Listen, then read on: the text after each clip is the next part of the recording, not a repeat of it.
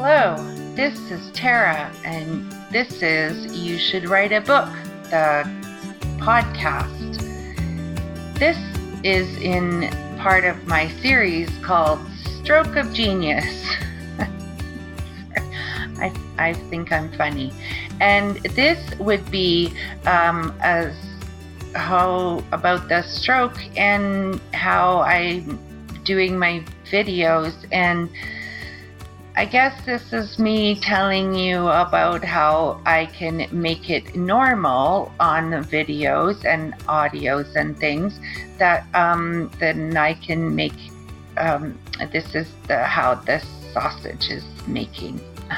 So I want to tell you a little bit of how I do the writing for the script. So this example is for a script I did. It was for 800 words. And in the BS time before stroke, that would take about 10 to 15 minutes to write for me, and a little edit, so maybe up to 20-25 minutes altogether. And for me, that took 3 days to figure out all the mistakes that I did on the script and all of the things that weren't right. And one of the things that I make to do about how I can show what I'm in the mistakes is I'm going to show you just a little clip about how I use the read aloud focus, and I'll clip that here. Have you noticed that fairy tales and Disney movies have the mothers die in the opening scenes?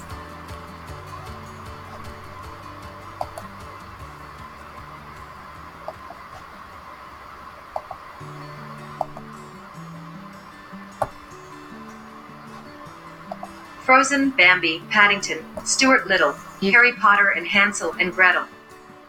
It's a familiar plot trope, and we see it all the time. You can see that I can change how many words are coming up on the read aloud function, which is helping me for the editing. Is I have to listen it in a slower voice than is natural, so I don't get all of the mistakes, so that I can understand it. Sometimes I can hear things, mistakes, more than I can read them. So I wanted to talk to you about Audacity. It's really quite amazing. So I can see. So first let me show you just how you can, in a video like this one, I can take the audio out, and then I take the audio separately and then into a program called Audacity. In Audacity, I used it at the church very long time ago, and because of that, I know how to use it. And then I was using it for in the BS times, before the stroke time, into my to my podcast.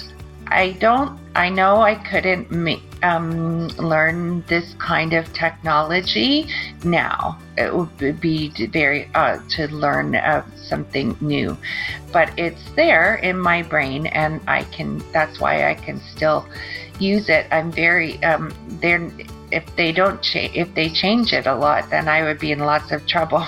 So I use Audacity to see my voice. And you can see what I'm showing you is a picture of how the sound waves show visibly. The picture I'm telling you is I did the wrong part of my introduction. You should write a book. So you can see there's two patterns of voice that you can see, and I want to go back and just editing them out because I did it wrong and then I didn't right. So I just highlighted it and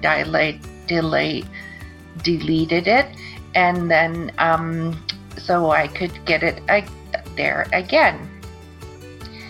And the other thing is that I can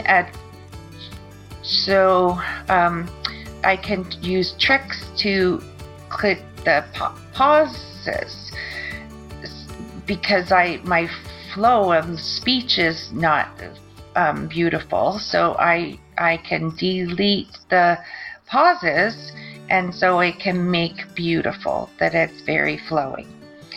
And I can even go so much on a sound because I can see it on Audacity. I could even make a sound. I can even make that shortened, and then it sounds just like a sound. So it's a magical. I'm gonna show you a video that I used to do, and it has where the music ends. So this is what an audio file would look like on Audacity.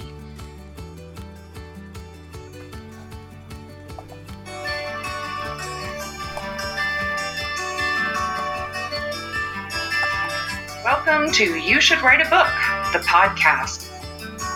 My name is Tara, and I'm coming to you from somewhere near the Rocky Mountain. I like to see myself as middle-aged, but my chances of ever becoming a centenarian are very, very remote. So you can see that I make now a beautiful audio file, and then I can sync it with the video. It's very hard when I have to do big edits in the audio file, or in. It's why I'm doing lots of my podcasts now that are on that I'm doing it there to have. There's no breaks in it, so I use a picture now just to do my audio files because it's easier to do audio files away from the through the video. It's a big thing.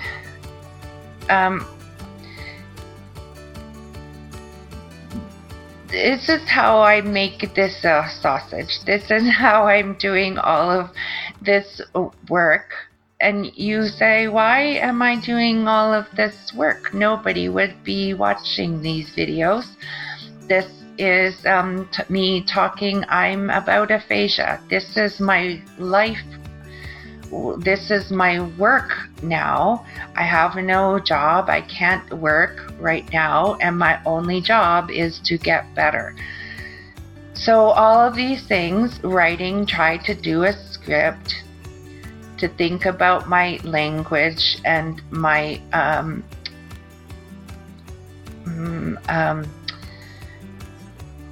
can't remember the word, and I can't and then to remember that I don't have the phrases, and then to fix them and make them better. And having to work with my own voice to make my speaking is better. That's my job, is to get me flowing better in ways. So there are times that I can pretend that I used to be normal, and I can use some phrases that make in my own kind of BS voice. So here I can go this. Hello, this is Tara, and I'm calling the You Should Write a Book, the podcast. If this really was a book, this would be in the chapter called The Stroke of Genius, a Memoir. So you can see that I pretend I can mimic my own voice for very little time. I can't do that for very long, and I can only do it in lots of practice in that voice. It's tiring. I saw a video of a movie with Nicole Kidman, who said was interpreter for United Nations, and they only do, I think, 20 minutes or half an hour in translation from. So if I was listening to a French speaker, and then I would speak in English, they only do that because it's very tiring to do that. And everything that I speak is like in that interpretation. It's from my thought brains, and then in through the disabled part of my brain, and then trying to put the words out. It's exhausting, like you were translating from another person and another language. Anyway, thank you for reaching out and watching these videos. I find them very helpful, and I hope that they are good explanations for what other people have to understand about aphasia. And always, thank you very much for loving me. Bye.